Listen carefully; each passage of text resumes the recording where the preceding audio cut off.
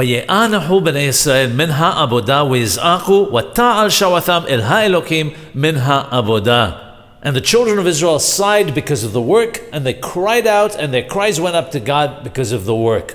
The expression because of the work is mentioned twice. Rabbeinu Bahya mentions that the reason is that the hard labor was the cause of their cry to God, to teach us a lesson that the prayer of a person is not as complete as if he prays out of hardship or distress. The latter type of prayer goes straight up to the palace of HaKadosh Baruch Hu, the Holy One, blessed be He, and is accepted easier. Additionally, this portion of the parasha gives us direction for bringing the future Geulah, the future redemption.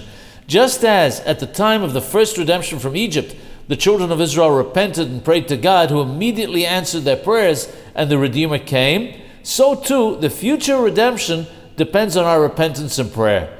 Just as we see the 2 verses after this pasuk, Moshe Rabbeinu alav shalom is mentioned, so too heartfelt repentance and prayer by the Jewish people will be closely followed by the coming of Mashiach, the Messiah.